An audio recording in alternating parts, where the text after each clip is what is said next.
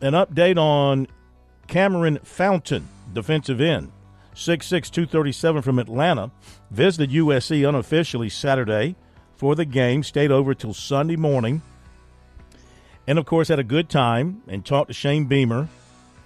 He's been committed to Southern Cal, and in asking him about where things stood, because last time we talked to him a couple of weeks ago, he said he's coming in for this game, going to come back for an official. Things were looking like he would flip to South Carolina.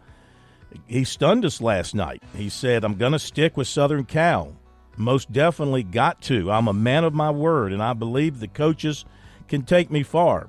I feel like I put my trust in them. I put my trust in Coach Roy Manning, that's their outside linebackers coach, and Coach Lincoln Riley. I feel like those are some good coaches.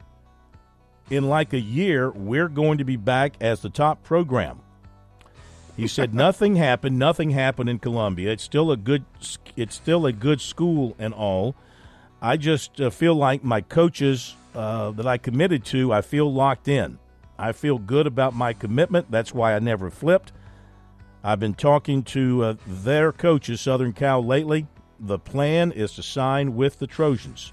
So I don't think you closed the book on this one yet, still, unless South Carolina has signed off on closing the book based on what he's saying. But as of last night, it was Southern Cal. Meantime, Clemson had in for an official visit offensive tackle Andrew Dennis, 6'5", 275, Mount Pleasant, Michigan, former Michigan State commitment. And this was his second official visit since going back on the market after the dismissal of Spartans coach Mel Tucker in late September. Clemson offensive line coach Thomas Austin has made Dennis one of his remaining targets for the spots he has open in the 24 class. And he now has Clemson among his favorite schools after the visit. He really liked the family atmosphere. He really liked the Paw journey. Hear that from a lot of the players that go through there. He likes the fact that after Clemson, they take care of you. You get your degree. After, if you finish up football after Clemson or after the NFL, he said they make sure you graduate and make sure you're set up to be successful in life. He also likes Thomas Austin.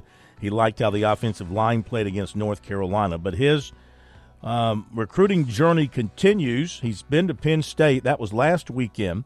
He went to Michigan State in the summer. The Spartans are still involved. They're waiting to see who the new coach is, of course. He's got Illinois this weekend and then Purdue. He's going to sign in December, but he's not going to announce until the All-American Bowl in January. USC target running back Anthony Carey of Tampa. He decommitted from Michigan State today. He visited South Carolina for the Vanderbilt game. He also visited for a game in the 22 season. The Gamecocks have been going hard after running back Daniel Hill of Meridian, Mississippi. He's down to the Gamecocks, Alabama, and Tennessee, and plans to announce at his All-Star game in January. Carey has over 50 offers. At the time he committed to the Spartans in June, he had a short list of USC, Michigan State, Notre Dame, Ole Miss, and North Carolina. 2026 safety Jazavian Currents of South Point plans to be at Florida Saturday for the Florida State game. He was at Ohio State last weekend. Running back Jordan Triplett of St. Simons Island, Georgia, PWO offer from USC. He was in on Saturday. Greer receiver Chase Bird, PWO offer from Clemson.